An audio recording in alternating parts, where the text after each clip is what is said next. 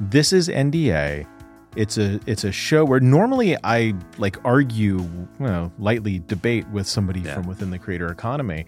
But the intent is that it's kind of like the sorts of things that are privileged conversations. You don't normally get to hear this stuff because most creator economy podcasts are people who already agree with each other sitting around talking about how great they are. Yeah. And I'm kind of exhausted with that. Like I like a little bit of tension in the conversation. Today is different because I think that there's an opportunity to bring some attention within the creator economy to something that might not seem like it affects us, but I'm fairly convinced has huge impact for us. The writers' strike. So my guess is John August. Hi, John. Hello. Who, for those who don't know you, give us like the 30-second Wikipedia. I am mostly a screenwriter. I wrote movies you've probably seen. First movie was Go. Then I did the 2 Charlie's Angels movies. Big Fish, Charlie and the Chocolate Factory. Most recent movie was Aladdin. I've done some TV as well. I host a podcast called Script Notes, which is a podcast about screenwriting and things that are interesting to screenwriters.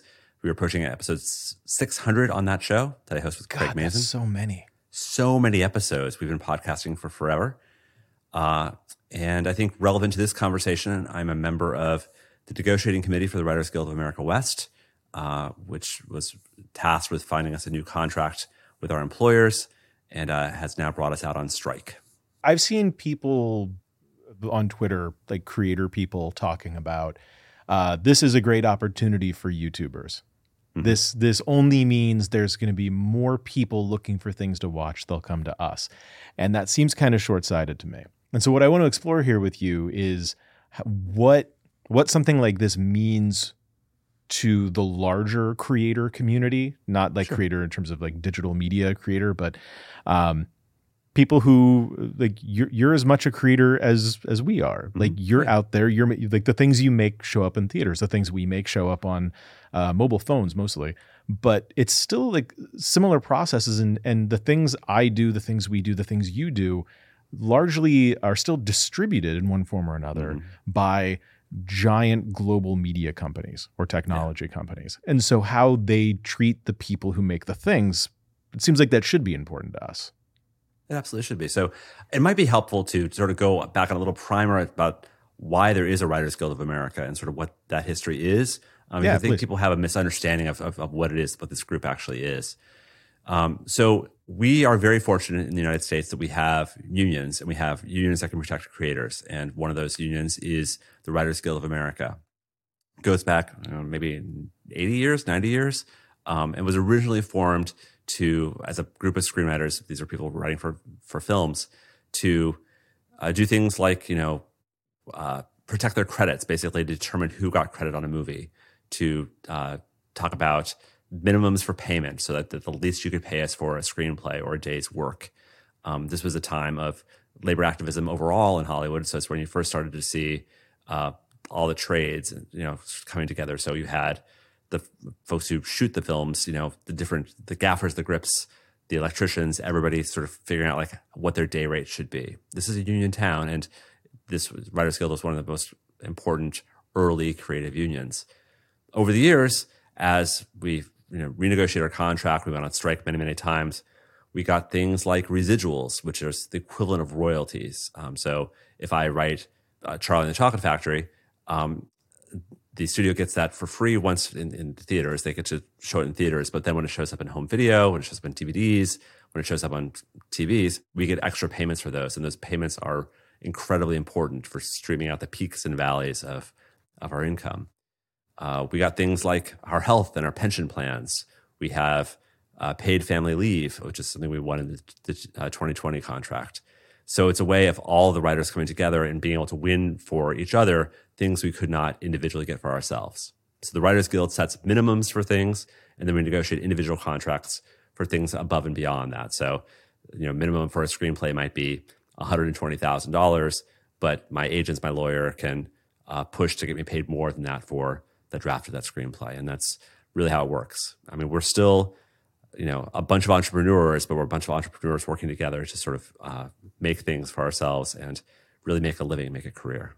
And there's been talk over the years of YouTubers should unionize. And the trouble with that is that when it's user-generated content, especially at this scale, getting enough people to join the union, like who are you bargaining against? Is it the sponsors? Is it the platform? It's trickier because it's already so distributed. So I think a lot of the benefits of unionization might be lost on parts of this community because it's either much more difficult to get there or potentially not even possible. But I do think that we, within the creator economy on YouTube and in podcasting, despite the relationship differences between how we approach the platform and how you might approach like a movie studio, I think there are more similarities than might be obvious at first glance. How you get paid out, you're talking about residuals, that might not be obvious on our side because we don't really think in those terms. Like you put something on YouTube and it's just kind of on YouTube and you just get your AdSense money. And if you want to repost it on TikTok, you can. You're sort of in charge of and control of your own distribution.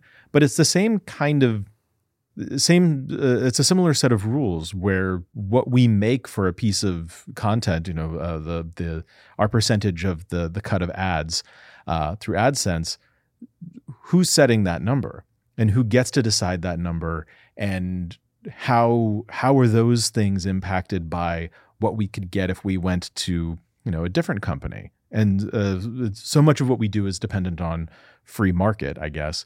But these numbers are set somewhere. These rates.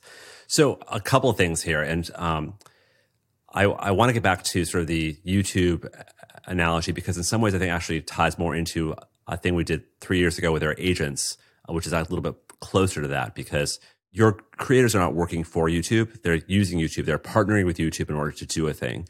Versus Writers in the Writers Guild of America, we are working for our employers. Our studios are paying us and we are working under contract with those people. And we made a fundamental decision to give up our copyright on the things that we write in order so we could be considered employees of these companies. So, I don't have the ability to sort of take my movie Go and do whatever I want to do with it because I've given up those rights for, in exchange for union protection. But what you talk about with the creators and their relationship with YouTube is a little bit more analogous to our partnership with our agencies. And so, most of the writers working in the Writers Guild have agents who are responsible for negotiating their above scale pay. And agents are an important part of sort of how you get work, how you get your career together. What we discovered though over the past decade was that these agencies, as they got bigger and bigger, were doing more things that were helping them and not necessarily helping their clients, their writer clients, which I think may be sort of analogous to what we see with these, with YouTubes and TikToks and everything else. They're supposed to be kind of working for you, working on your behalf. You're supposed to be working in partnership, and yet the relationship can actually become exploitative because an individual person has no ability to push back against it. So what we did, this is 3 years ago, into all the writers in the Writers Guild fired our agents on the same day and negotiated with the agencies to say, okay, these are going to be the new terms under which you are allowed to represent us. And we specifically said, you can only, you have fiduciary responsibility to represent us first and not your own interests. And so you cannot be cutting sweetheart deals with different studios. You cannot be producing content yourself. You cannot be doing what's called packaging fees, where they, instead of charging us a commission, they were taking a kickback directly from the studios. We said these were not allowed. It was a really difficult campaign. It's hard to explain. That explanation wasn't very good, but to explain it to our entire membership, to explain it to the town, to everybody else, to investors, it took 2 years to get all the agencies to sign on to this agreement, but we ultimately did. And we were the first union to sort of push back against these sort of growing corporations. So that was a very unusual campaign, but it's probably a little bit more analogous to what your content creators might be facing. So what happened for those 2 years? The writers had no representation? We had no representation. And that originally we were negotiating against a group called the ATA, which was the Association of Talent Agencies, and they were representing the collective block of all the different talent agencies. And when it became clear that we couldn't make a deal with them as a block, individual agencies started peeling away and would negotiate separate deals with us. And so a company called Verve was one of the first agencies, and other small agencies broke off. It finally got down to the big four, then the big three agencies. Then we were just down to 2 last ones. And so CAA and WME, which used to be William Morris, were the last agencies to sign. And we had to figure out, we had to negotiate, we had to figure out how we were going to sunset out some of their business practices to move us to this new place where we're supposed to be. And it actually ties very well into the current writer's strike, because what our leadership recognized is that all the gains we were making in our every 3-year negotiation with the big studios, with the Warners and Disneys and the Netflixes, those gains were being sort of eaten away by the money that our own agencies were taking out of our pockets. And so we had to fix the agency problem before we could go in and really address other systemic problems that were happening in the industry. Yeah, and in that scenario, like there's so much sand moving underneath you. It's not just the agencies, it's not just the media companies, it's also literally the media world itself. Like streaming suddenly becomes a thing. We somehow didn't see it coming as much as we should have with TV and film, even though music had just gone through the same thing a few years earlier. So all of these deals for all of these older projects, correct me if I'm wrong, don't necessarily include how you get paid for that. Well, they do now because of the last strike that we had, which was in 2007. So in 2007, the Writers Guild recognized like, oh, the internet, it's a thing. And so back in that time, the most we had of our content on the internet was like webisodes of The Office. And clearly that wasn't a profit center, but we also felt like this is going to become a thing. There's stuff that's going to change here. And so we went on strike insisting on jurisdiction over the internet. So projects made for the internet would still be covered under our contract, just like film and just like TV. And so all the stuff that is made for that, including like, our movies that are then sold through iTunes, we had to come up with terms for how we're going to do that. So all that stuff is called new media, which is silly that it's still called new media 15 years later. But the reason why we have jurisdiction over streaming, over Netflix, over HBO Max and all these things is because of that 2007 strike, which we were out for 100 days. And we were able to finally negotiate a contract that made it clear that, okay, this material they're generating that is like film and television for the internet, it is covered by these terms. And they weren't great at the start, but over every 3 years we could renegotiate the contract and push things back up so we get something closer to fair for the value that we create.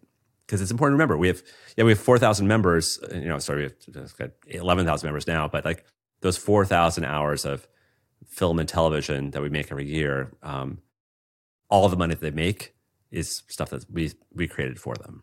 Part of the absurdity over the notion of a writer's strike, not on behalf of the writers, but like letting it get to that point where the writers actually strike is, you can't make anything if there's not a script. Yeah. And what we're seeing, if anybody's paying attention to the news here, is solidarity across the industry. Yeah. Directors, showrunners, actors are going out and getting in the picket line. It's not as if this is long-term a real winning play, at least from how I see it. And it seems like I saw a tweet thread today about how like they keep drawing like the line in the sand of we will not negotiate on this point, which just sells the idea that, okay, that's really important to you. Great. We're going to force this too.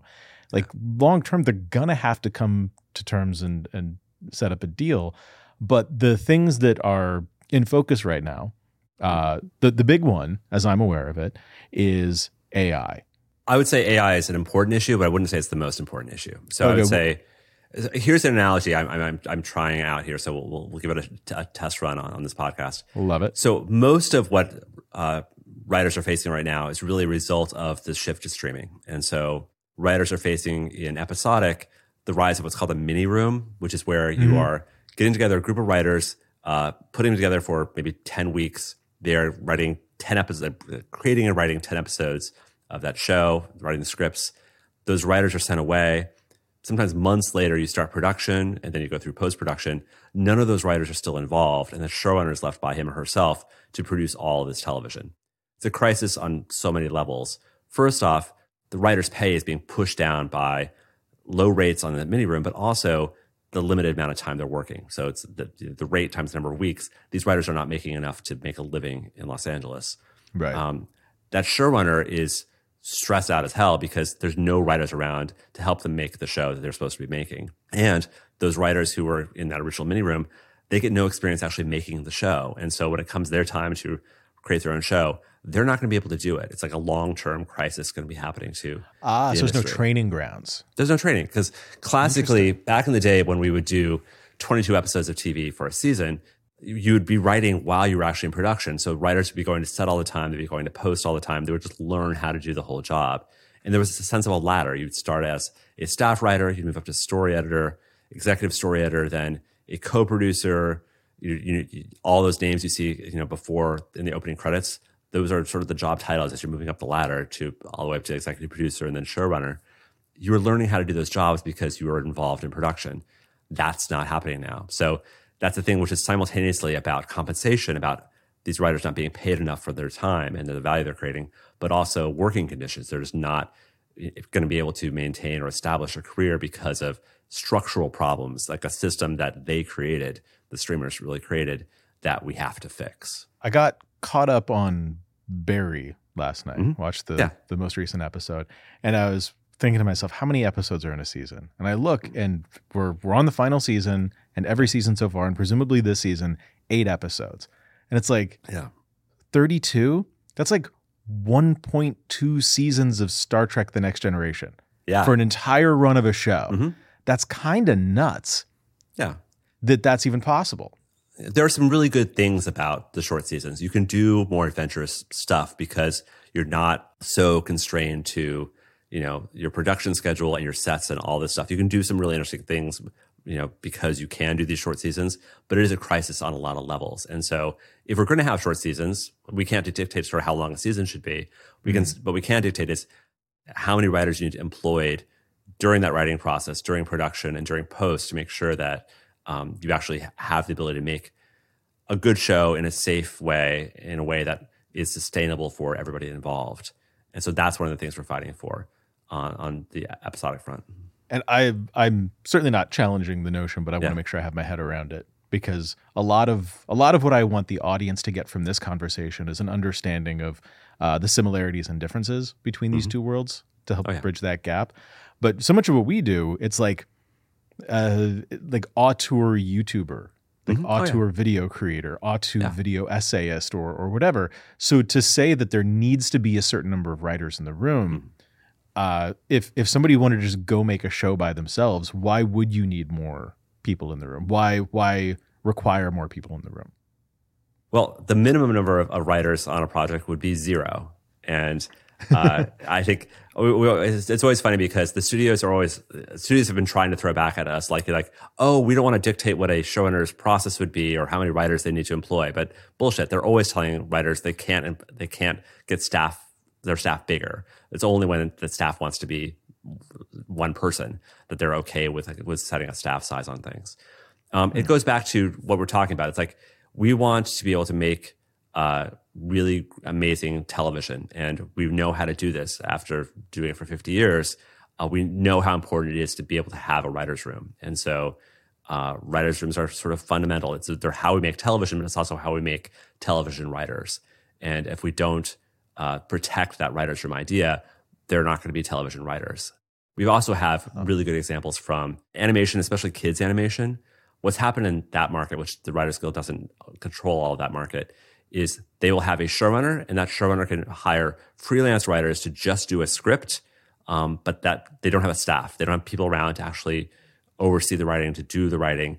And so it's just a bunch of subcontractors. And it's a crisis, and children's television, children's animation is deeply broken because of that. Those people don't have weekly employment. They're just hired to write a script for $10,000, and there's no way to actually make a living at that. Is that because on a kid's show, the presumption is that you don't need a level of continuity? You can kind of just crank them out and they can each be their own thing? What? I think it's because they could get away with it, honestly, because there used to be staffs. There used to be TV staffs in kids animation, and because it was not Writers Guild covered, they got away without doing it. And they were always looking for ways to pinch a penny, and in pinching a penny, they broke things. They broke things kind of fundamentally. Is that something that the audience would notice? Here's the reason why I think they don't notice as much as they should, is because those showrunners they're authors, and they're doing everything they possibly can do to make those shows as good as they fucking possibly can be. And the studio is relying on our pride of authorship to make to make up for their bad financial decisions. Right. So those writers, those showrunners should have more support. They should have more people helping them out, but they don't, and they're doing the best they can. And it's a reason for burnout, for just sort of real fundamental bad choices with these shows. I was just speculating that maybe it's because kids are less likely to notice. It's easier to let that get that far. Not to say anything bad about children, but level of sophistication of viewership, I guess. And I guess a similar thing sort of happens on YouTube. Like I think the number one video on YouTube is still, I think, Baby Shark. Oh, sure. Baby Shark or kids unwrapping stuff. Yeah. I mean, something that's both true of YouTube and of a lot of television episodic content is that, there's some amazing stuff and there's just a shit ton of crap. And the fact there's a shit ton of crap, it doesn't mean that we should aspire to make it easier to make a shit ton of crap. I think we all want to make good stuff. And the worry is that these systems are being enacted that's going to make it almost impossible to make the really good stuff. And you'll only be able to aim for like the crap. I want to go back to something you said a minute ago, which I had not considered at all, which is a writer's room is how you get new showrunners. I had never considered that. In our world, you just sort of show up and start doing stuff.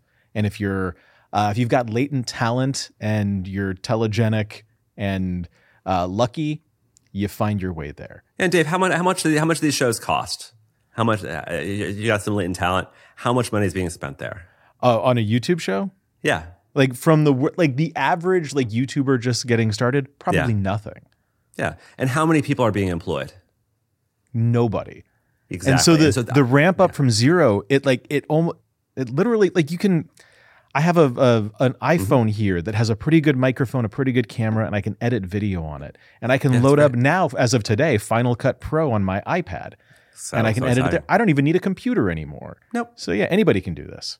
Yeah. So the way we think about how hard it is to make something is so fundamentally different. It is. And so let's say you have a similarly talented, a person with a lot of potential who is going into sort of doing a YouTube thing versus going into do a series, do a Game of Thrones-y kind of series. The level of expertise required is so different because the stakes are just so much higher. So I will use myself as an example. So I had my first movie go. It hadn't come out yet, but people knew it was going to be a good movie. People loved the script. I was a very hot writer at that point. And I met with the WB network and they said, we'd love to do a show with you. I'm like, sure, I'll do a show. I really want to do a show about college grads, sort of like that first couple of years after college where you're just figuring stuff out. I really want to set it in Washington, D.C. I want to do some research on legislative consultants and sort of how all that sort of fits together. So a post-Felicity show. And they're like, that's great. Make us that show. And they partnered me up with Dick Wolf, who is the Titan who did Law and Order and all these shows. Yeah. And no one thinking does that sound like a Dick Wolf show? No, it doesn't sound like it at all. That was a real problem. And so suddenly, I wrote this script. And this script is great. Go make this show. Suddenly, I was put in charge of an enterprise that had hundreds of employees, other writers, sets in Toronto and in Washington, D.C., a post room happening in Los Angeles. I was 28 years old and had no experience and no training. Wow. It should be to no one's surprise that I completely flamed out. I got fired after 3 episodes and the show was a disaster. That's the difference we're talking about here is that the stakes were so much higher. And thank God, no one died. There weren't sexual harassment lawsuits. There nothing else bad happened. But I was not ready and prepared to be running that show because I had no experience and no training. And that's training I would have gotten if I'd worked on another show, if I'd sort of come up the ladder and learned how to do these things. Yeah. So it was a bad experience for me. It was a bad experience for the studio. It's just a bad idea to have given me that responsibility. Yeah. And that's what's going to be happening more and more and more as, really talented writers get their shows and have no experience how to make them. And this is where, so the differences there are super interesting, but also the similarities where it is easier to launch a YouTube channel, post a video. That doesn't guarantee success. No. Infinite distribution, infinite audience, anybody, the algorithm thinking that anyone will give a shit about the video you made. There's no guarantees. Yeah. I think the barrier to entry is obviously much lower, especially around cost. But to hit like a level of, in the same way that I think if like anybody could buy a computer and a copy of Highland and write a screenplay, that doesn't mean that anyone's going to see it or care. Anybody could get a camera and start making a movie. It doesn't mean that anyone's going to care. When you hit a point in this world over here where anyone's paying attention, there's this big gap between you're starting to make some waves, you're starting to build an audience, and really making it. And I think that the analogy there would be like getting your first writing gig versus being showrunner. And that delta in the YouTube world tends to be building up a community of other people who have done this before, bringing in that expertise, talking to the other creators. And so functionally, it's a little bit different. You're not necessarily collaborating on a single creative project, but you sort of collaborate as a community and learn from one another. And most of what we do isn't like scripted fiction stuff anyway, so it dissolves a little bit. Yeah. But that same thing of you help somebody out with their videos, or you start out. It's very common actually to see creators who are, their day job is helping another big name creator edit their videos, or somebody doing research work. And I think this might be a similarity that is easily missed, at least was for me, that the same sort of apprenticeship journeyman sort of process of there's not a school necessarily that you can go to become YouTuber. I guess that probably applies for being a showrunner on a popular television show. You have to get that experience somewhere. Yeah.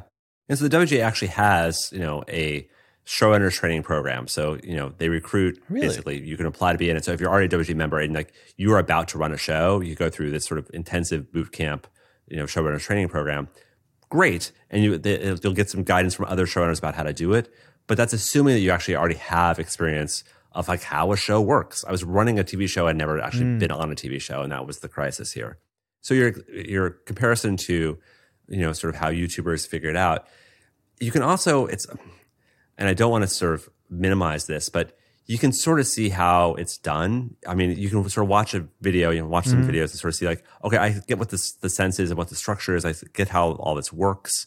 It's not quite like being able to like, you go to a web page and like look at the HTML to figure out sort of how it works, but you get a sense of like of how this all goes in terms of how you're putting it together. The mechanics of how you fine tune stuff, how you market to an audience, like that's all sort of special sauce. But the actual getting the video together to put it together, you can sort of figure it out, and that's. And there's an entire cottage industry of people telling you how to do that, and plenty of shows, video and otherwise, of people telling you, here's how I do this thing, where there's not necessarily that same sort of thing. And again, the stakes are so low. The stakes are, the stakes are your time versus, millions of dollars. Yeah. There's certainly at the higher end, like a Mr. Beast video costs millions of dollars. And if that fails, but again, we're talking like that is the closest thing we have to a blockbuster TV show. Yeah. And the budget on that is probably 7 digits. Yeah.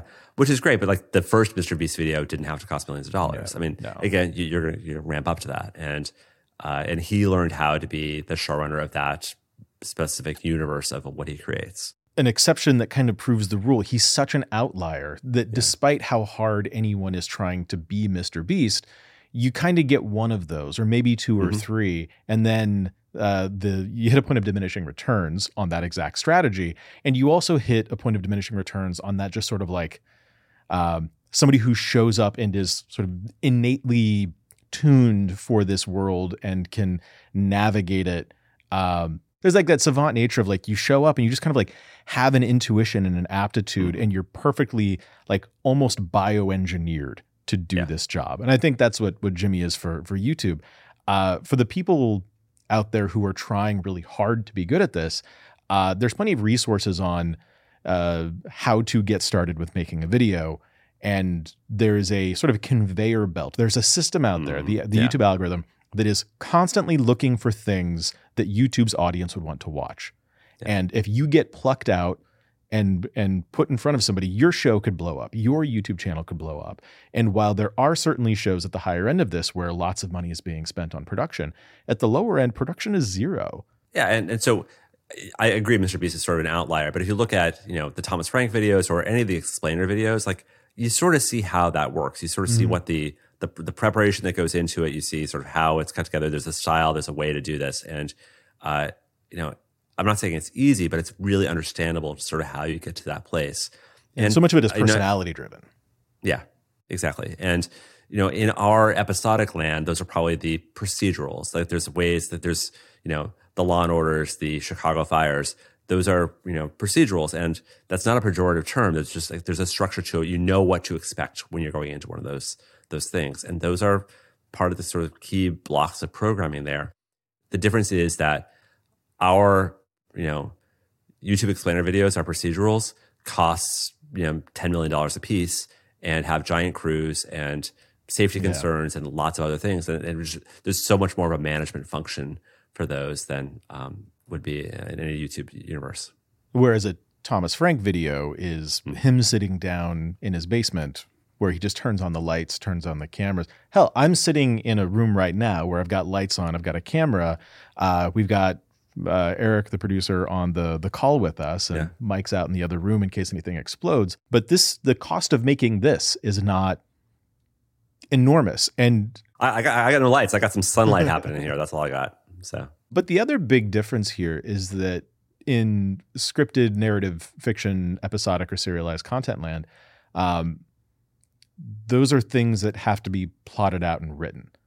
Yeah. Like you're planning a season of television, or you're planning the story arc of a movie with multiple characters who need to start at A and end at B, and here's why, or whatever, and here's why. In our world, there's like story arc considerations if you're good at writing a video, but there's not necessarily it's not the same sort of writing. It's not fiction.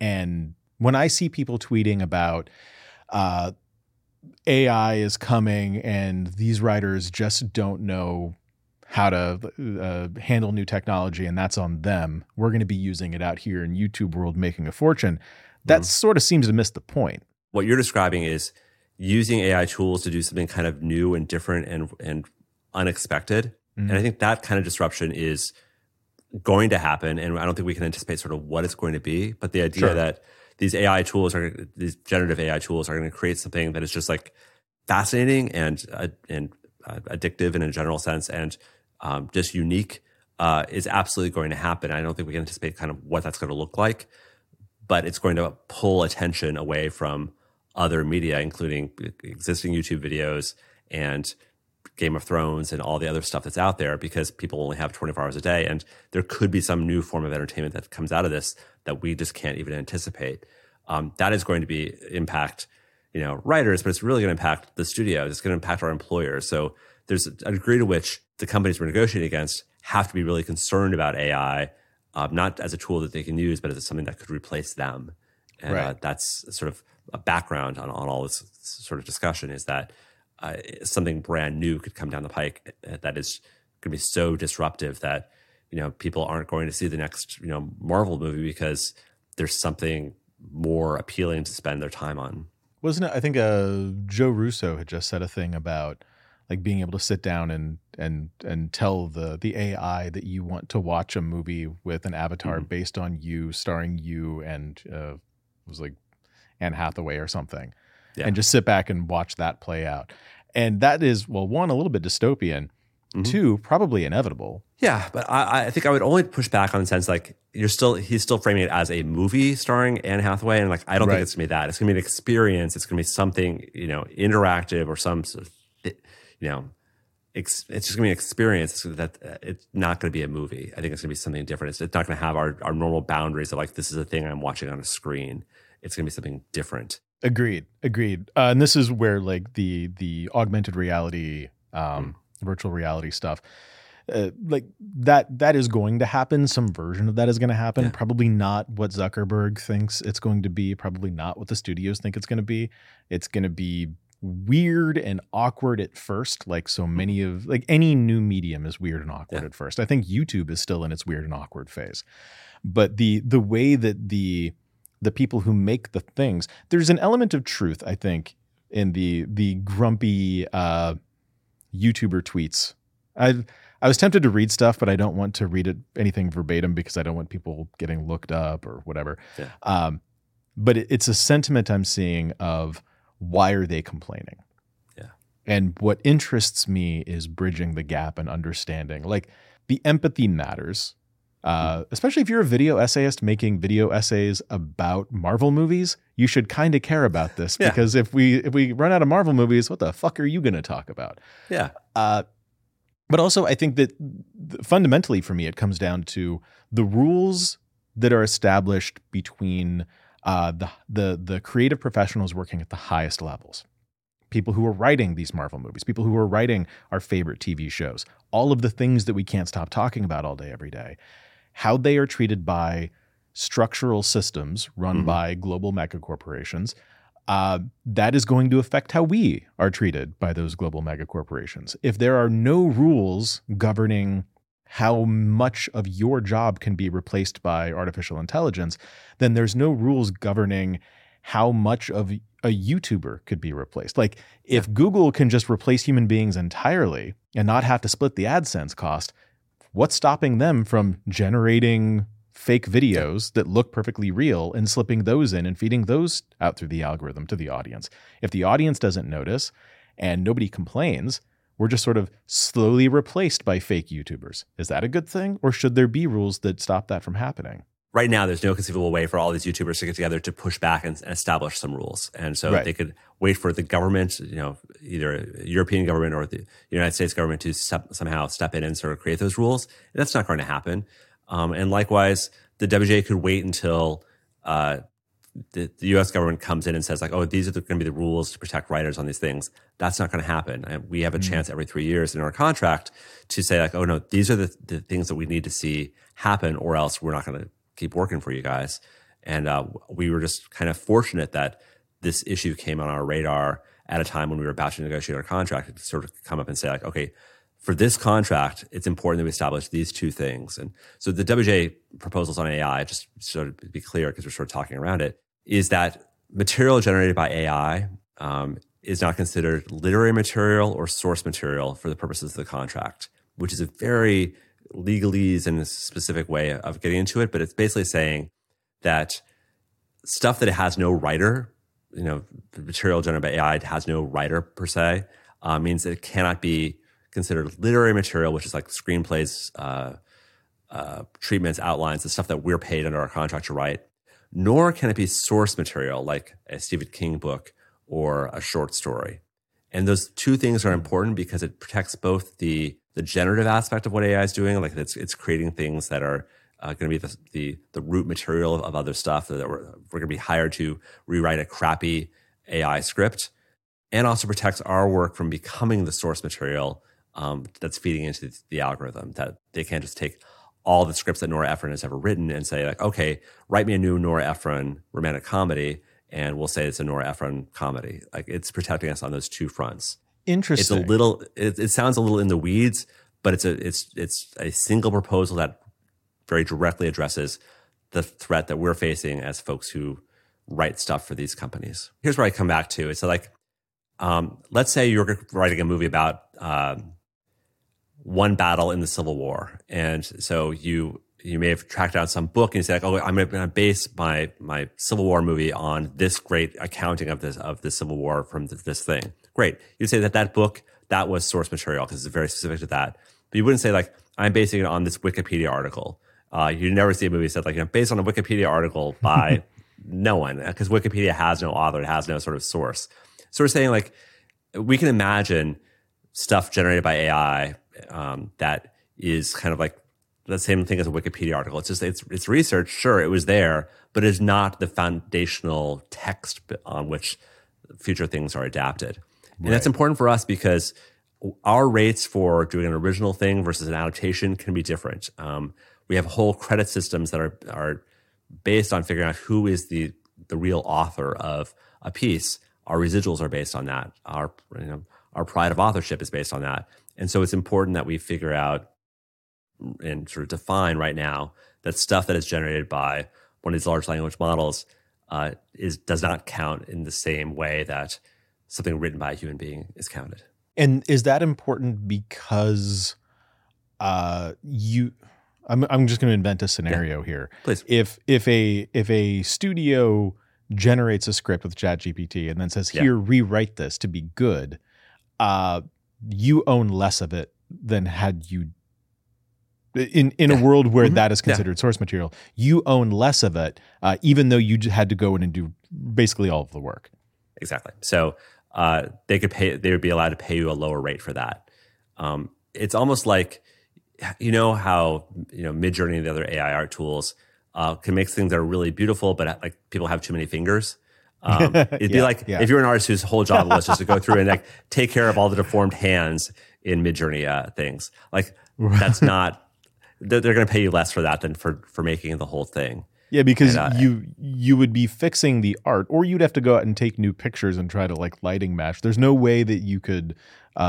Maybe you go with a pencil or something. At what point are you editing versus creating? It's consistent with the studio's goal of devaluing the writers and pushing our wages lower and lower and lower by keeping us employed for less time and for paying us lower rates for the work that we're trying to do. So that's, is this going to be a crisis in 2023? Not likely, but it feels like before our next contract in 2026, that could be a real giant issue. And we want to make sure we're taking care of it now. So it's less about the artistic question of if Midjourney creates an image and then you go in and edit that image, are you the originating artist? Less about that and more about, is that loophole now a tool that a studio can use to take a treatment, turn it into a script, and now you own less? I think both are important. So I don't want to sort of discount the moral and philosophical aspect there. But the practical issue is that it's consistent with the things that the studios have always tried to do, which is to find ways to pinch pennies and pay writers less money. But circling back to like the moral and philosophical issues there, one of the things that the industry deserves some credit for is that over the last decade, they have made significant progress in trying to increase diversity and inclusion in writers' rooms and among writers to tell more authentic stories by people who are parts of communities that are underrepresented on screen and sort of in the conversation. And so you see the number of writers employed who are members of ethnic minorities or LGBTQ plus, number of women. That those numbers have increased dramatically over the last 10 years. And that's a goal of just telling more authentic stories. There's nothing less authentic than a story that is being generated by a computer algorithm that's not even a human being. So it's directly diametrically opposed to the progress we've been trying to make over the last 10 years. Even, was it in Rogue One, trying to recreate Princess Leia at the end? We're still in the uncanny valley, right? Yeah, and then, but it got better. It did get better, and we can deep fake and we can de-age, and there's all these tools. It will get better. So even if this isn't a practical concern today, it is worth addressing now, so that it's not like you don't want to be trying to solve the problem when the ship has already sailed. That's the real worry, and that if we kick the can to 2026 when this comes up next time, that'll be the issue. And so in our negotiations, to cut to the punchline, we insisted on this one proposal, our AI proposal, which is literary material, source material.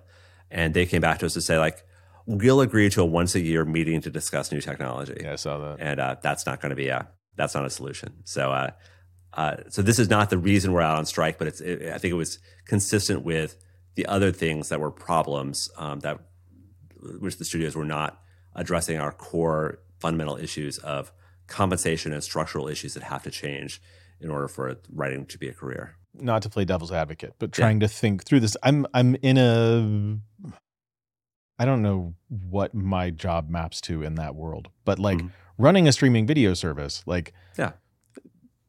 I can imagine like what must that be like for whoever is in charge of HBO Max now, or Max, whatever the fuck they're calling it. Yeah. So the questions of like, who is your first responsibility to? The artists, the people who make the things, the creators. Is your responsibility to the audience, the people who are paying the money in? and what are the unforeseeable consequences of a decision that are made today. So just putting on the empathy hat more than the devil's advocate hat, do you think that they're arguing from a place of I don't want to put words in your mouth, but like in the direction of greed or bad faith? Or do you think that this is they're trying to hedge their bets in the same way that the writers are trying to hedge their bets to make sure that they don't end up in a contract where there's unforeseen consequences? I don't have to even speculate because they said it in the room. They said, they said, we want to keep our options open in case we decide we want to implement these tools later on. So they don't want to come down any place on AI in case they want to keep they decide that they want to use it later on. But the larger framing of what you're talking about there is the question of who are they responsible to? They would say they're shareholders. And they're making a lot of I think, really frustrating short-term decisions based on shareholder value and trying to pump up stock prices. They're always looking not just at profitability, but like increasing their profitability time after time, which is why they're doing layoffs and they're discarding entirely produced movies for tax write-offs. They're doing all these things to pump up the value, which is not actually improving the long-term survivability of their corporations. There was a time, in the 50s and 60s when these companies had values that were beyond just the immediate share price. They were really looking at sort of their employees and everyone who's working for them. They were looking at the audience. They had a sense of responsibility beyond that. And I think it's just probably starting in the 80s and into the 90s that the shareholder value trumping everything else became part of the issue. It's also worth noting that this used to be a company town where there were like 6 companies and you sort of know their names. It was like Warner's, Paramount, Columbia Pictures, and you knew who the person was who was in charge because they were actually responsible for making movies and TV themselves. And the companies we're negotiating now are these giant multinational behemoths who are, Disney is a zillion different companies. Amazon is barely a producer of a streaming service, but they're spending a lot of money there. And this, at Apple as well, these are not their core businesses. And so they don't have the same level of exposure or history to negotiating with unions. And I think we're feeling some of that in this negotiation as well. How far down do you think that goes? There are so many people on the YouTuber island here that don't seem to think that this matters for us, or if it does, it only creates opportunities. And so what I'm trying to get my head around is like, what are the easily missed consequences? Because we can see that the downstream consequences to us right now have a lot to do with how creators get paid for AdSense, or you could go right now, maybe you even do, pay for YouTube Premium. It's like $10, $15 a month, and you get to watch YouTube with no ads. Yeah, and whatever you watch, some of that money goes to whoever made the video that you just watched, similar to how Nebula works. The difference, though, is that the creators don't get into a room with YouTube to negotiate what that rate is. It's based on, air quotes, industry standards or what they deem fair. And that is a trickle down from what music streaming had to do. And music streaming famously underpays artists. Frustrating anecdote here. The thresholds you have to hit to monetize a video on YouTube are 1,000 subscribers and some number of stream hours within the last year. If you are an independent musician putting out a music video every so often, the amount of time and effort and energy it takes to create a music video, you're not putting one out every week. So your opportunity to build audience is very, very slow. So there's a really good chance, even if you're like going at it, there's a good chance that it's going to take you years potentially to build up to that level of numbers, which in theory would be fine. That's fair. Except YouTube gets to put ads on those music videos as much as they want to between the first time you upload and when you do hit those numbers. And when you do, it's not like they were holding that money in escrow. They were making money on your work the entire time.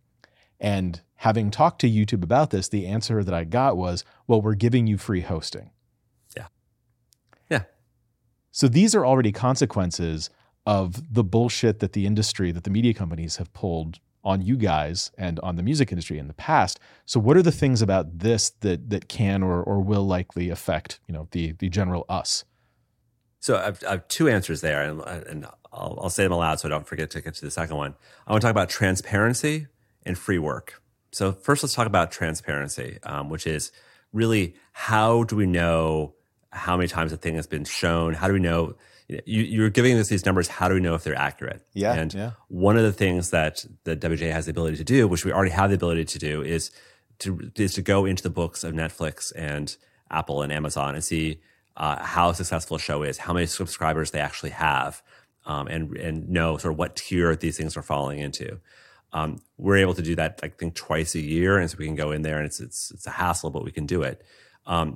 What we'd love to be able to do is to do what we've always been able to do, which is, you say like, okay, how many DVDs of Charlie's Angels did you sell? And that John August gets 3 cents for every DVD you sold of Charlie's Angels, and we figure out residuals.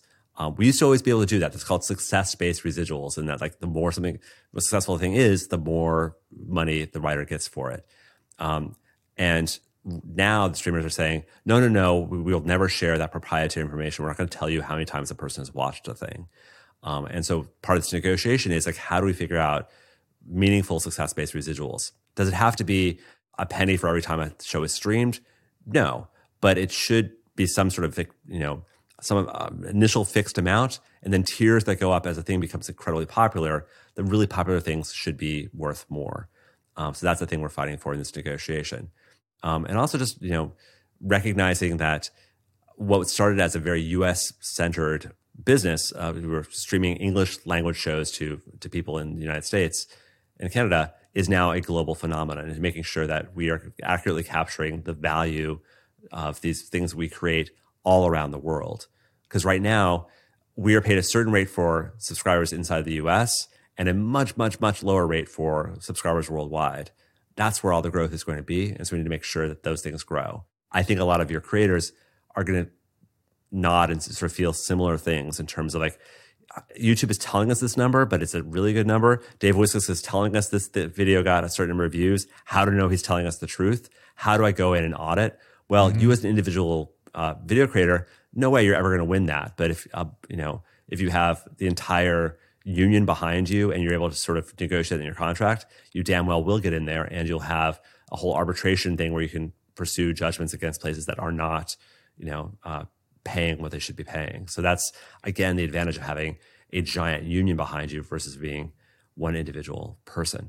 Yeah, YouTube does, like, you can go and you can see full analytics, but how cooked are the books and who has the responsibility? It's not like we get to negotiate our contract with YouTube. No, it's we sign the partner program deal, and we're done. The other part you said was free work. So let's talk about free work. So this is a thing. So mostly we've been talking about episodic, so stuff on streaming, but I'm mostly a screenwriter, so the screenwriter issues are really big for me. And one of the big issues for screenwriters has been free work. And so traditionally, if I'm hired to write a movie, if I was hired to write Aladdin, I make a contract with the studio, and they say, great, we will pay you X dollars for this draft. And then they will pay me half that money at the start, and they'll pay me half the money when I deliver the script. And so if it was $100,000, they would pay me $50,000 at the start and $50,000 when I delivered the script. And there'd be a set writing period, so maybe 8 or 12 weeks for me to do that work in. In theory, that's great. In theory, I know that 12 weeks from now, I'll be made whole on my work, and I'll be done, or I will go on to another draft.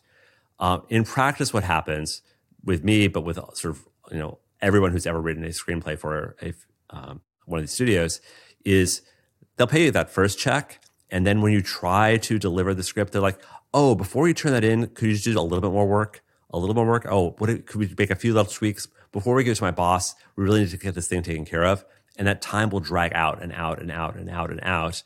And so suddenly this thing that should have taken you 12 weeks is taking you 20 weeks or a year. And they're basically holding that last paycheck hostage. So some of our proposals in this draft, or this contract negotiation, are about getting writers paid weekly for those scripts. And so instead of holding you out for that last 50% at the end, no, they have to pay you out, week by week as things go along. So then when it comes to the time when you're turning in your script, you've already gotten 90% of your money. And so you have a lot more leverage to say no to free work. And say like, okay, no, I'm officially handing this in, pay me my last check, but I'm done here. I bring this up because we talk about, creators doing their work, but I think there's probably a lot of other people who are in this economy that you're describing who are in that free work trap where they are being asked to do, oh, could you do just a little bit more? They may have negotiated like what they're going to be doing for stuff, but like they're doing a lot of free work for people and they have no ability to push back. And that's an inherent problem that we're trying to solve, guild-wide for screenwriters. But I'm sure there's artists and other creators who are experiencing the exact same kind of stuff there, because in order to maintain that relationship, in order to get paid that final amount they're due, they're always being asked to do a little bit more. Well, now I'm second guessing myself here because I was going to ask this as a question. Instead, I'm just going to say how we do it. For Nebula Originals, which are creator-led productions, they are the showrunner on the thing. They get to make all the decisions. We have production facilities available to them, but they don't have to use them if they don't want to. We budget it out. Creator fee is included. We cover budget as necessary, or we the things get paid for. The creator fee is half upfront, half on delivery. What I'm hearing here is that there are opportunities, not that we are using that in bad faith or using that as a negotiation tactic or dragging things out for free work, but there is an opportunity in the system. However altruistic or benevolent I might be, someone else might be sitting in my chair one day, and perhaps it is better for us to have a system that accounts for that. And so the model you're describing is also very true for books. And so when I have a series of books called Arlo Finch, and for those, you're paid half upfront and half on delivery. There's a whole pattern for sort of how you're paid out on those things. I think it makes sense where you actually have entire control over the thing that you're doing, and I can deliver the whole book as in sort of one chunk. Where it doesn't work is when it's clear that you're going to get notes along in the process, and that time and payment are broken apart. It really gets back to what I was describing too in terms of episodic and the short seasons and sort of the crisis of that. It's like the total amount of money you're being paid is a function of dollars and weeks or time. And if they're dragging you out for time and time and time, it doesn't matter how much that number is, it's going to get pushed down lower and lower and lower. And so we, in this negotiation, we surveyed all our members and we found there were showrunners who were like running the show. 25% of them were working at minimum. And they didn't start out working at minimum. They were being paid a higher salary, but because the show schedule was getting dragged out to be so long, amortized, it got them all the way down to being paid as much as a story editor was being paid, which is crazy. And so these are problems that we have to fix in this contract. How much of this is a function of collaborative creative work produced for a company that owns what you do versus so much of like internet content creator, YouTuber, podcaster, the joy and the terror of it both is independence. Yes. Like you own the things you make. Like your podcast, Script Notes, you own Script Notes. You get 100%. To decide what happens with it. And there's more risk, potentially more reward. But how much of what you're seeing in the negotiation or the friction there is simply a function of you don't own your work? The only reason we can be a union under U.S. labor law is we are employees, and we decided to classify ourselves as employees so that we could become a union because we saw that was the way to make this possible. I didn't know that was a thing. Yeah, that's a thing. So if we were not employed by the companies, but we're just like a partner with the company, or like we were sort of subcontracted, there's under U.S. law, unions can protect employees, but they cannot protect sort of companies. And so even though they may hire my loan-out company, they're hiring the services of John August, who is a WGA member and therefore the employee.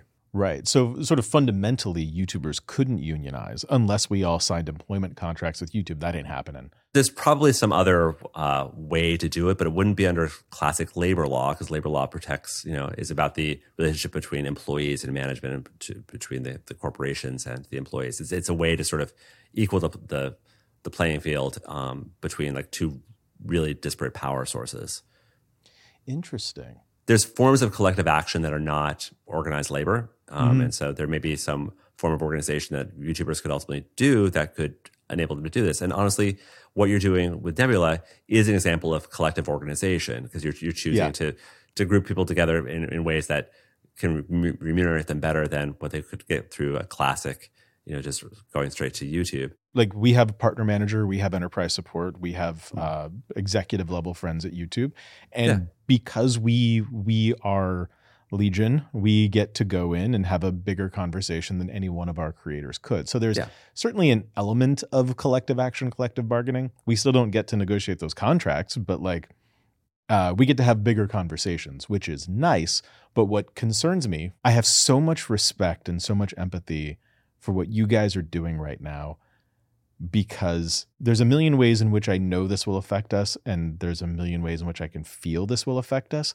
But also, you get to do a thing that we can't do, and you're doing a thing that we don't have to do, which is collectively standing up and fighting for a thing on a stage where there are consequences for anyone who doesn't stand behind that, right? Like writers who cross the picket lines, et cetera. We both don't get to do that and don't have to do that. Yeah. What terrifies me is the fact that we don't get to and we don't have to, is that we miss out on all of the benefits. There's so much attitude of the algorithm owes me something. Yeah. And it's easy for me to get grumpy about that, and I certainly have on this show in the past. I get frustrated when creators feel entitled to success. Like, this is a system that was created that has brought you all of your money and all of your attention. Show it some respect. On the other hand, you do have to empathize with creators who build a business on YouTube and then suddenly the algorithm well dries up for reasons that they don't understand. Yeah. Because there was no writer's room that they were a part of. They didn't learn the ropes. This is an industry that is still being invented. There are things we're all still learning together, and it's so easy for somebody to feel like they have some entitlement, however low that word is, to a degree of success, but not even having the ability to have a conversation with the platform about how the platform is changing is fundamentally a problem. We don't know, as you say, transparency. We don't know when the algorithm is changing, why it's changing, or what the change is going to be. We're not told these things ahead of time. We're not told shorter videos are now going to be more important. Everybody freak out. Or, we're really pushing shorts hard, but don't worry, we're going to be feeding that. They'll give us like some bullshit hand-wavy stuff, but we don't get to sit down and see how they're mapping it out. We just have to trust them. I should say that, you talk about sort of the algorithm changing on a person. The Guild can't protect any writer from like being employed or not being employed. Like, people can a writer may just like sort of fail out of the industry. They may not be sort of staffed on shows again. We can't dictate the fate of any one writer. All we can do is try to dictate the fate of writers collectively and sort of like how things are going to go. And so the example of, YouTube changing their algorithm is like the studios deciding to move to these short orders and streaming and mini rooms and like breaking production away from stuff. We can say like, okay, we didn't get to vote on the change that you made, but this is the change you made. You broke the system. It is hurting our members, and here's how we're proposing to fix the system. We can't force you to make longer series, but if you're going to insist on these rooms, they need to be paid at a premium. If you're going to employ us for a limited number of weeks, those weeks have to be higher. We need to have enough writers on staff to actually make the shows that you're asking us to make. So we could help change the system that they created, but we can't sort of force them to go back to an old way of doing stuff because time only moves forward. And YouTube Shorts might be a good analogy here, where it's totally fair. You look at the popularity of TikTok and you look at how that's blowing up, and it's perfectly reasonable for YouTube to want to go and capitalize on some of that audience attention. Totally fair. The fact that it took them so long to make it so that when you post shorts to YouTube, you'd get paid anything for them, that's kind of fucked up. Yeah. And it would have been really nice if somebody could have gone into the room and said, no, we're not going to do this until we work out a system for how we're going to be paid for these. We still don't get to decide. The algorithm shifts attention to shorts in whatever way it does. And I'm not going to pretend to fully understand that system, but also like, I'm not going to pretend to fully understand that system. We don't know, but it does affect how we get paid. Yeah. And so that's why, I don't have to know how how many units one of my movies shipped in Bulgaria, because we have union accountants and lawyers who can go through and do audits of these things and show that I was actually being able, that I should have been paid more for a certain thing. And that is the advantage of coming together as a system and to be able to sort of collectively organize to do these things. We can afford to be able to have incredibly talented staff who can push back against all these things. That's the advantage of bigger groups. So the collective action thing is about functionally speaking, you don't have to do the audit. There's a group of people, like your union dues or whatever, goes into this pool, and it pays these people to go in and do those audits for you. Yeah, so 1.5% of all the money I earn as a writer goes to the Writers Guild. And for that, they supervise health and pension. They do all the auditing. They take care of making sure residuals get paid to me properly and on time. They are, an essential sort of structural caretaking function. And as I have to pay that 1.5%, but I also have to participate in the guild. And if we go out on strike, I'm required to show up on the picket line, and I'm required to withhold my labor from these companies. So the guild doesn't ask a lot from us for sort of what we get out of it. But when we do have to do stuff, it's important that we do it. Background, I texted you a few nights ago as I was seeing these tweets and thinking about is there something I need to be thinking about here? Is there something like, I run a streaming video service. I don't want to step in shit. There's obviously connective tissue. We're all in the entertainment business in some form or another together. What can I do to show solidarity, and what can I do to make sure that we are not accidentally the bad guys? Yeah. And I appreciate that you text me back immediately. I got as much context in my head as I needed to sort of start the framework, but I'm coming into this conversation as I'm a dummy. There's so much of what you guys do over there on that side of the industry that is opaque to me and to others like me, and it's so easy for us to assume that what you do is similar to what we do. And so a lot of this has been me. I want to understand the similarities. I want to understand the differences. And where it starts to connect for me is, what are the things we can or should be thinking about? And this isn't just a question for me with Nebula, but are WGA writers allowed to go do YouTube stuff? Are YouTubers allowed to do things with what are the ground rules that we might not even be aware of here?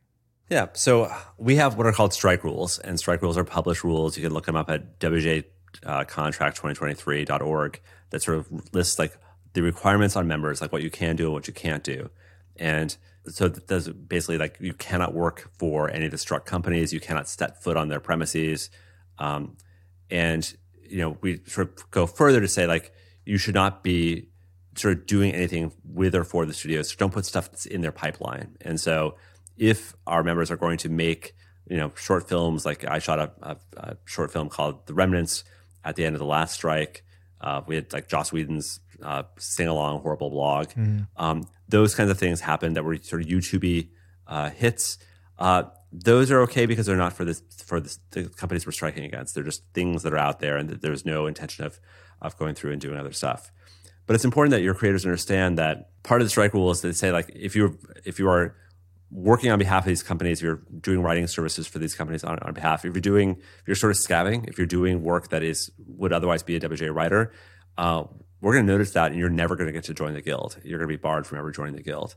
And so I think your creators need to be mindful that they're not doing work for these companies. You know who they are. They're the big companies. Right.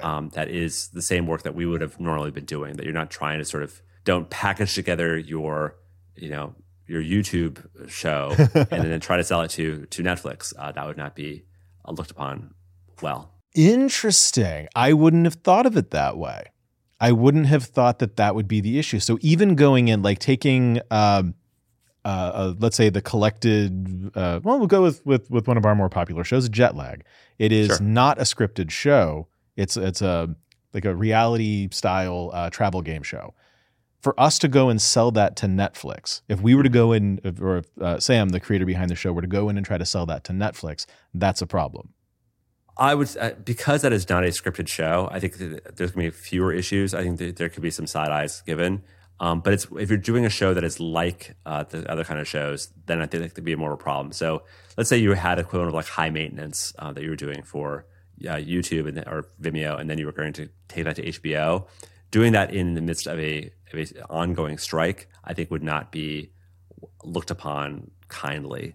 Right, right. So I'm talking more the kinds of stuff that we do is the issue. So like Raka Raka making the I forget the name of the movie they did. They sold to A24. Mm-hmm. Like that was a horror movie, I think. It's coming out this year, next year. Trying to do that deal, taking that movie to A24 now, potentially very, very problematic. And again, I think I said this earlier in the conversation, is like, are you feeding the pipeline? Are you making it easier for these companies to keep on going during this strike? That's not an awesome look at this moment. So what about, and again, forgive me, I'm coming at this from a place of I'm a dummy and I'm acting as a proxy for all of the other dummies who are wondering how to navigate this. I had a conversation with a creator, not one of ours, but a friend a couple days ago who is working on, he wants to make a movie. And his goal is he's working with a writer friend. They're going to write the thing and then they're going to go out and sell it. Without having a studio attached, and God knows how long it'll take them to write it, is the process of writing it now problematic? The process of writing a spec material now, which is basically something you control completely yourself, you're not trying to shop at some place, you're not attaching talent to it. That's the thing that is going to happen, and that's not going to be a major issue. It's when you are taking that script and turning around and sending it into Disney or into any other place that it's getting it closer to production. That's the issue. So the Writers Guild is never going to come and say like, no, you cannot write your own thing on your own time. But I wouldn't be worried about that. That said, I think most screenwriters I know, they're working on other stuff during this time off. For us, we're working on the Script Notes book, which we're very late in delivering. And so we have a deal with Crown Publishers for that. And so we are going to be, however long the strike is, will be the number of weeks that we get to really buckle down and get those chapters delivered for the Script Notes book. So books are okay. Video game writing, okay? There are some video games that are covered under WGA contract. It's a different contract.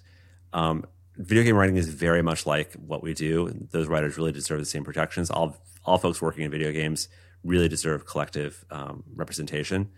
At this point, I'm not aware of any problems with video game stuff, but I'm not the expert there.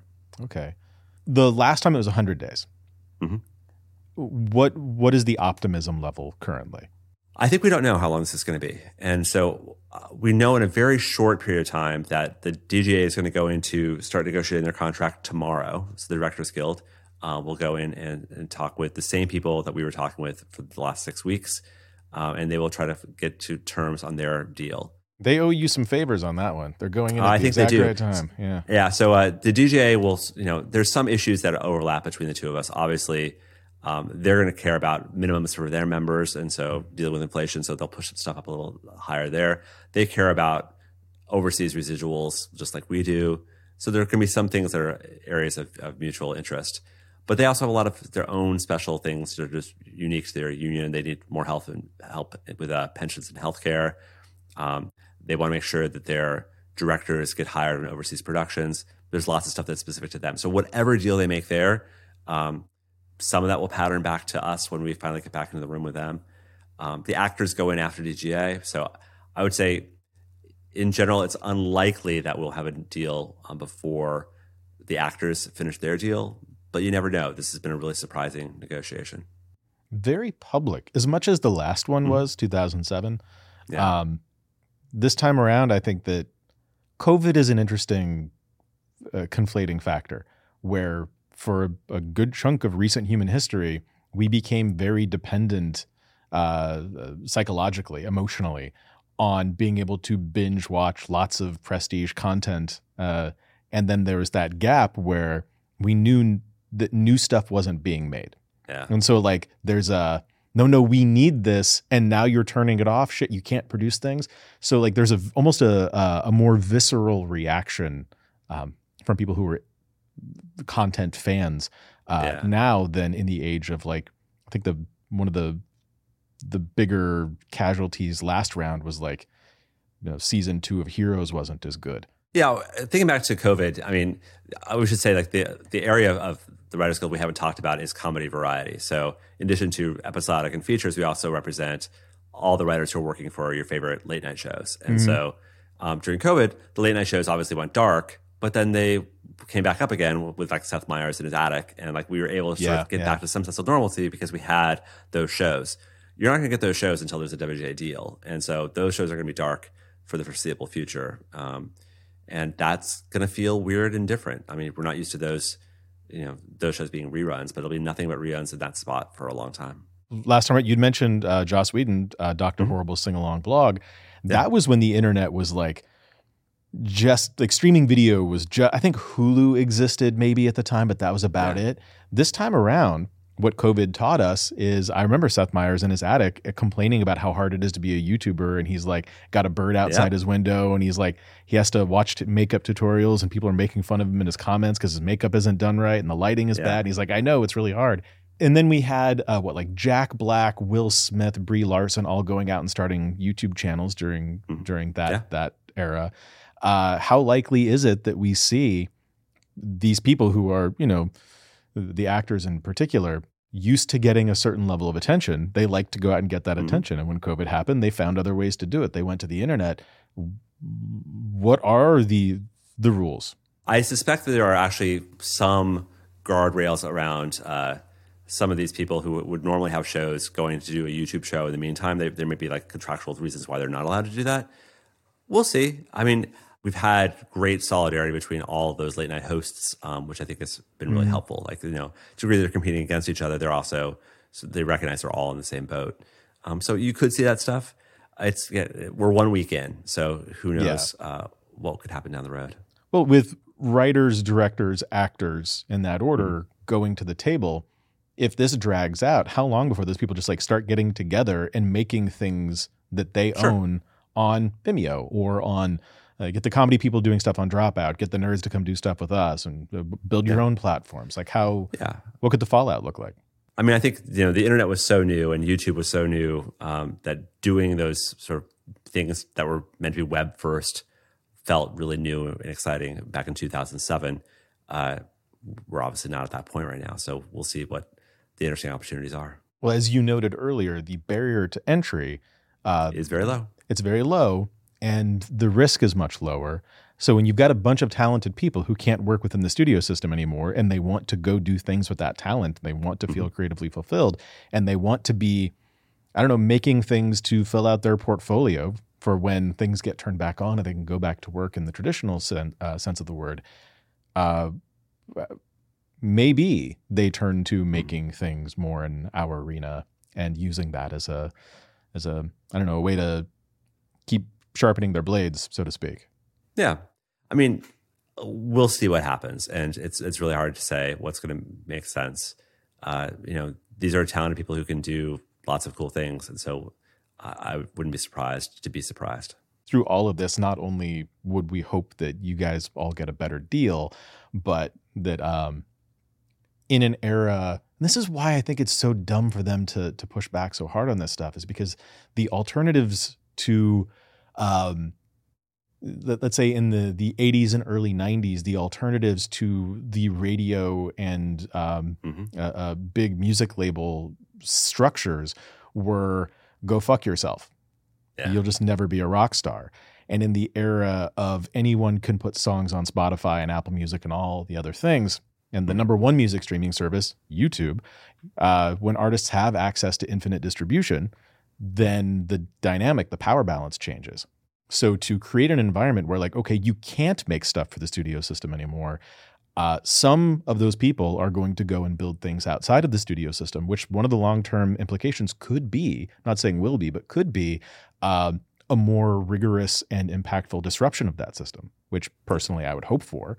But it's weird that they're not thinking about that. One of the challenges that we've been facing, and again, it's a structural thing that we're not able to address as a union, is the vertical integration of these companies. And so back in the 80s, you had Carsey Warner, which was the production company behind, I think, The Cosby Show and a lot of other, sort of sitcoms.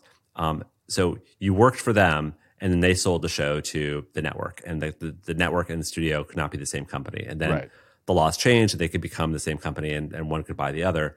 And so now we're writing things directly for Netflix, and there's no other company in along the way. And if you try to sort of like, okay, I'm going to gather together a bunch of money and we're going to do our shows ourselves and then sell them to the companies, they'll say, oh, that's lovely that you think you're going to do that. We want 50% ownership of this thing. Basically, in exchange for distributing your show, we have to own it as well. And that's sort of a crisis.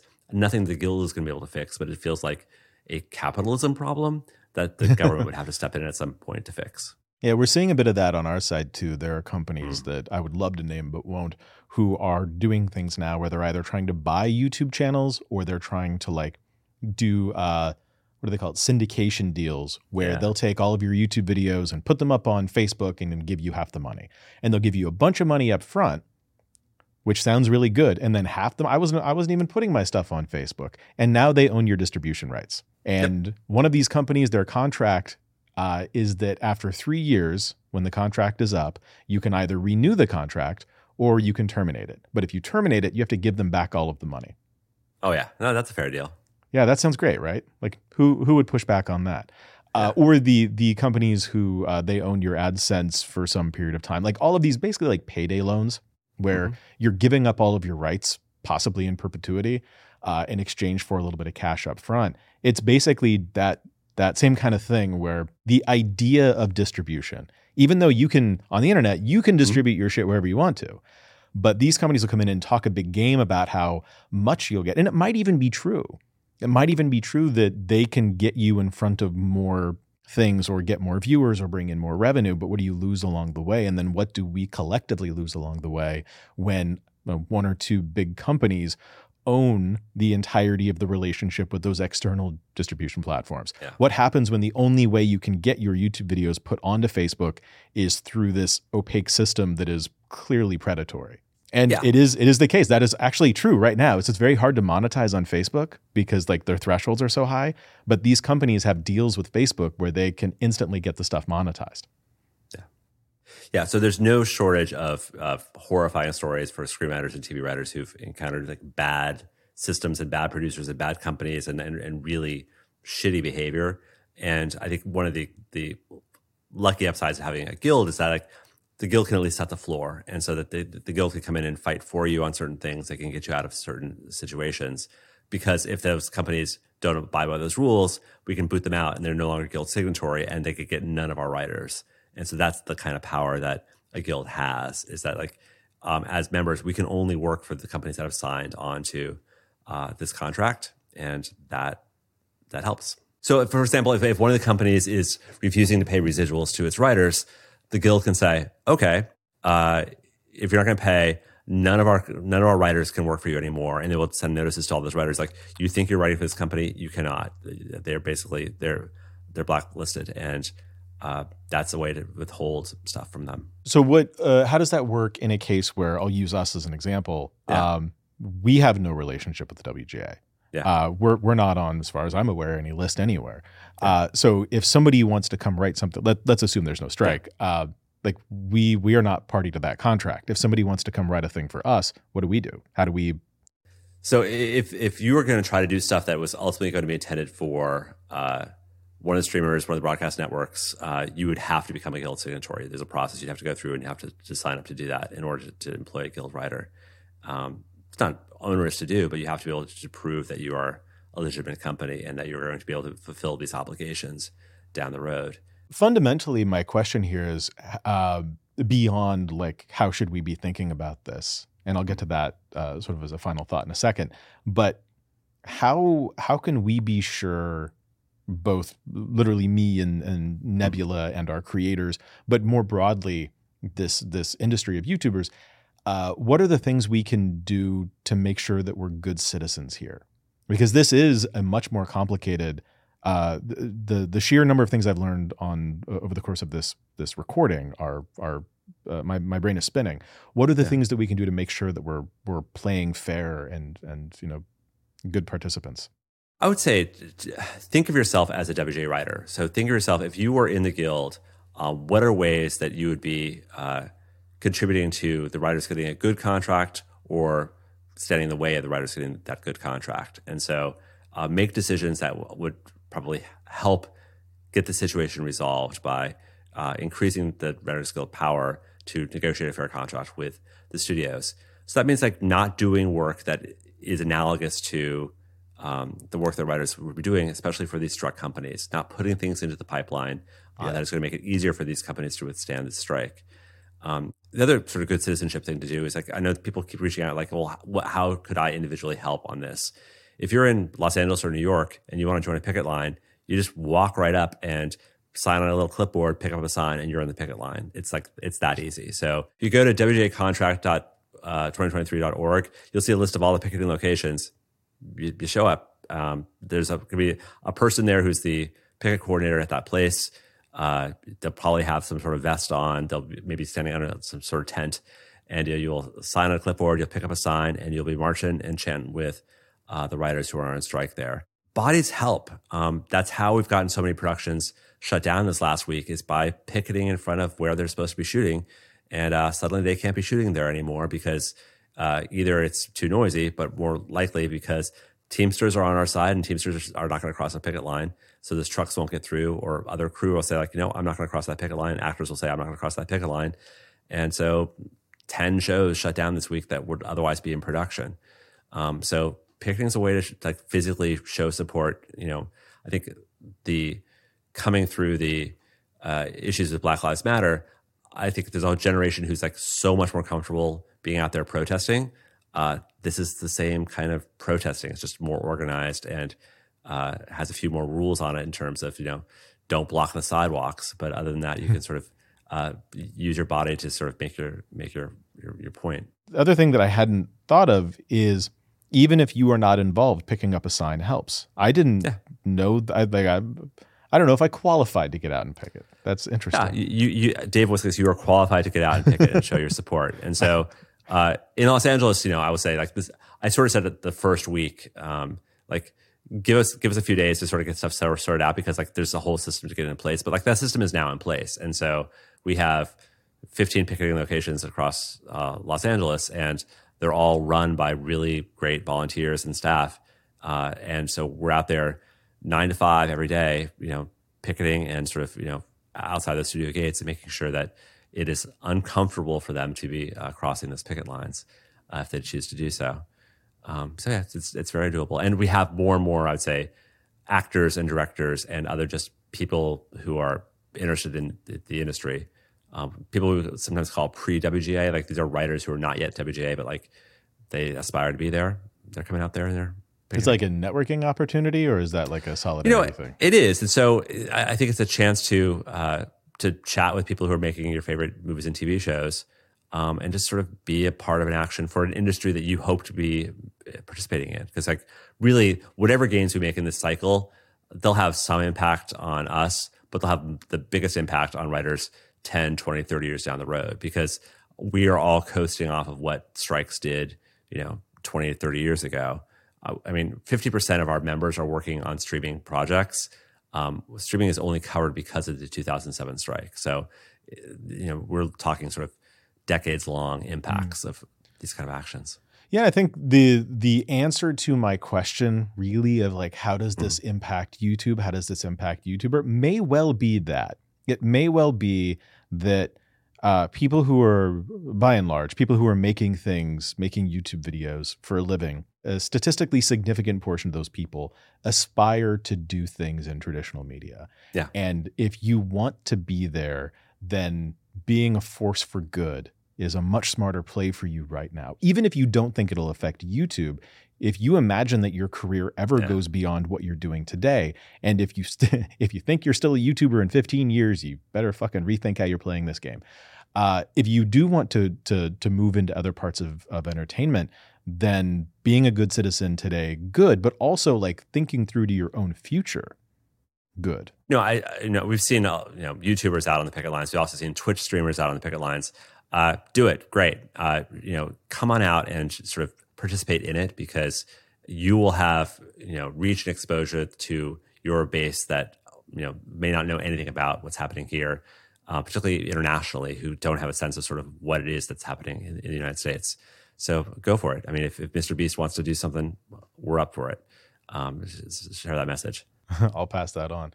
If you, thinking about the similarities and the differences, if you were to suggest something, if you were to give a piece of advice, not just about the strike, but about you've been in this game for a minute, and you've filled different roles within the WGA. Yeah. You've worn different hats. You've got some scar tissue. You've been to battle. When you think about the collective action and you look at our world where that's not, you can't do it in quite the same way, what advice would you give to YouTubers in thinking about how they might ensure that they don't get taken advantage of? There's self-advocacy, which is basically standing up for sort of what it is you need, what it is you believe. And then there's sort of group advocacy. And I think finding that balance is really important. You're always going to be looking for like, what is it that I can do, that I can say that will sort of get me what I need to sort of make the video I need to make the art that I need to make. But there's also the stepping back and looking at like, people like me, what do people like me need? Or what stories am I not actually aware of? Because we're talking about sort of organized labor within the entertainment community, but of course there's organized labor throughout the United States and throughout the world, and recognizing that it's all part of the same story. And maybe just take a moment to recognize that the fact that you're able to have some of the protections you have, the fact that there is this concept of a weekend, all came out of organized labor. And just be kind of grateful for that, and be thinking about sort of what are choices you can make now that will make your life better, but will also make life better for people who are trying to do the same kind of stuff 5 years, 10 years, 15 years down the road. I first started my website, johnaugust.com, to answer questions about screenwriting because I entered this industry. I had just no idea how some stuff worked. I had all these questions, and I'd look on the internet and there would just be wrong answers to things. It's like, I know the answer to this. I'm just going to like put out the right answer for this thing and just put it on my website. We started Script Notes, the podcast, because there was just a bunch of charlatans who were giving screenwriting advice and sort of talking about screenwriting who really knew nothing about it and were just kind of just vamping. So Craig and I every week sort of answer questions about screenwriting and talk about what it's really like to do this job. So I would say if you're a creator who's out there working on your own stuff, be thinking about how you can sort of give back and contribute what you know to the community around you, and make, leave this campsite better than how it was when you showed up. I'm realizing now that one of the big takeaways for me in this conversation is the realization that there's something inherently exploitative in the relationship that we have with the platforms right now, where we have the hustle culture thing, rise and grind, keep cranking out videos, find your audience. There's no shortage of people in this industry who want to tell you how to get more views or how to do any of these things. And we all believe that it's the American dream, right? We're all just temporarily displaced millionaires. Like I'm just a super successful YouTuber who hasn't been found by the algorithm yet. And if I keep on doing it, I'll get there.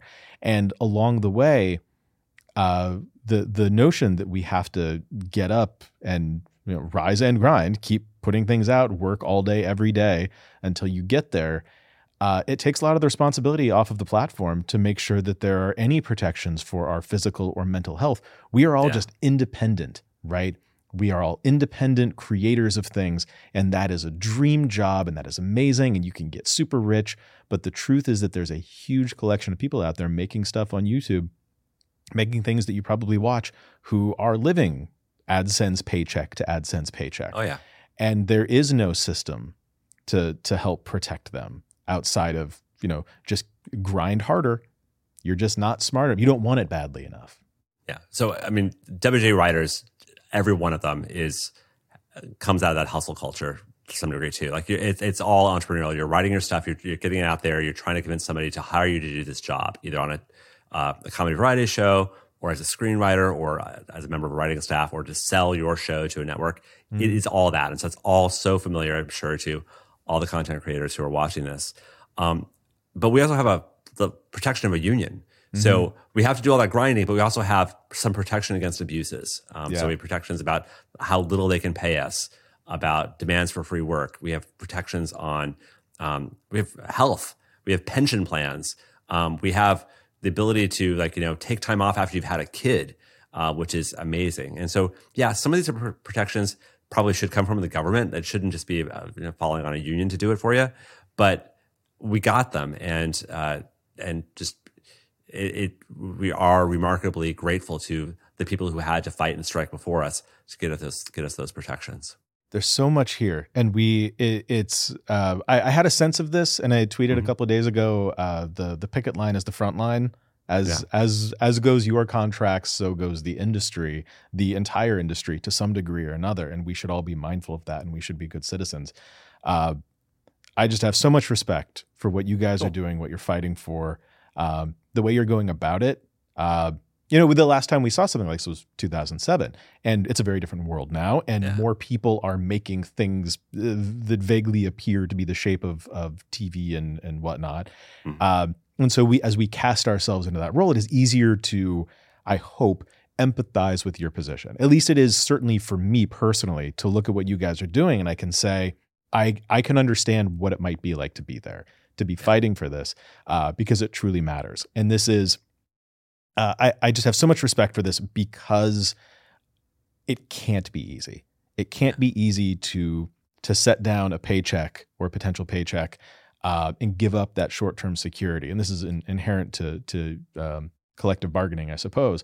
But seeing it in action for things of this scale, stopping production on a popular show, stepping away from a big paycheck, even if you if you might be having your moment, to be able to step away from that and get out in the picket line and fight for the people who haven't had their moment yet, or who are being taken advantage of on their way to their moment. It means a lot. It's really cool to see. I'm sorry that you guys have to do this, but I had a conversation with a showrunner over the weekend who had written a show that had started production a couple weeks in, and so last Monday he had to step aside from the production, and I think he assumed that the production will shut down without him, but the production just kept going, and so he had to step away, knowing that this entire crew that he'd hired, all the scripts he'd written, these actors he'd cast, were just now going on and doing a thing without him, and we're going to editing without him. And it's a tough thing for a union to ask for that member to say, that showrunner to say, no, you cannot be involved in any capacity. But all these showrunners recognize the only way we're going to change these fundamental systems is to step away and just not participate in them until we get through this period and find a contract that works. We have the things we have today because people who came before us were willing to make sacrifices to fight for this. They're able to make seasons of of their TV shows that were not as good as they could have been. You have Sean Ryan not being around for the finale of his show The Shield, and that's going to happen. Those are the things that happen when you need to step away. Well, thank you for what you guys are doing, and thank you for coming in and talking about this. This is such an opaque system that we have some visibility to the outside of it, but getting this much inside candor, it means a lot. And hopefully the people who are hearing this are starting to think about this stuff differently.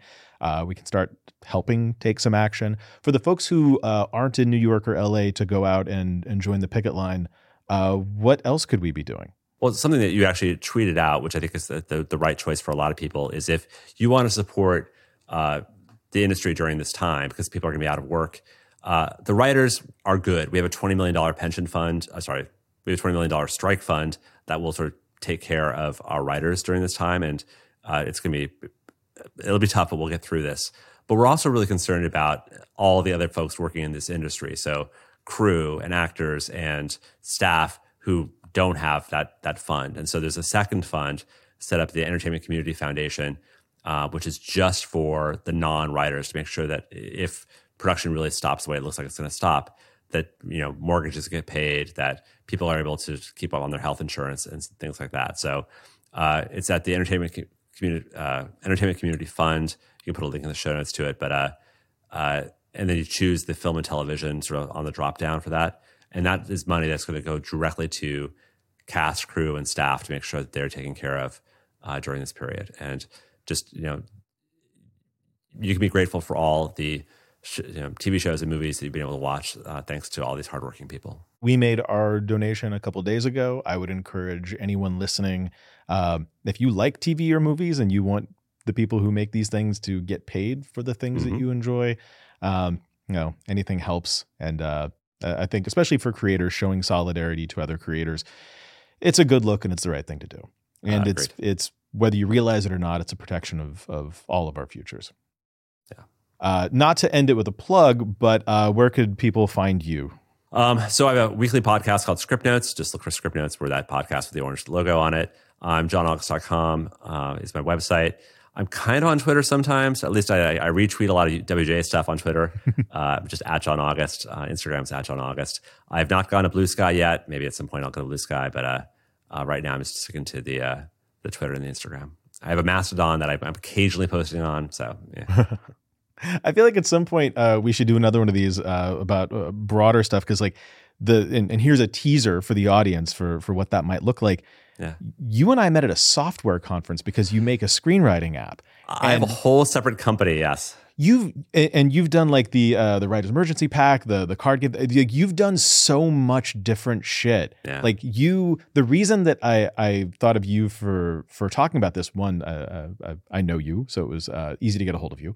But two, like, you bridged the gap between that world and this world. Like, you have a podcast. There are probably people in my audience who know what Script Notes is, but didn't maybe know everything else that you had going on. Yeah. And so for somebody to have that many hands and that many pies, like, you're a creator in the truest sense of the world. Yeah, I have deep knowledge of like the Apple ecosystem and sort of how as a developer stuff works. So we make Weekend Read, which is an app for reading scripts on your phone. We have Highland, which is the number 2 or number 3 screenwriting software out there. We do a lot of different stuff in this company. And Fountain, the markup language, yeah, the markup language. There's so much that you have going on. So at some point, let's have a conversation about all that when the other things have settled down a little bit. Yeah, well, when the strike's over, which will be soon, maybe. Who knows? It could be a while.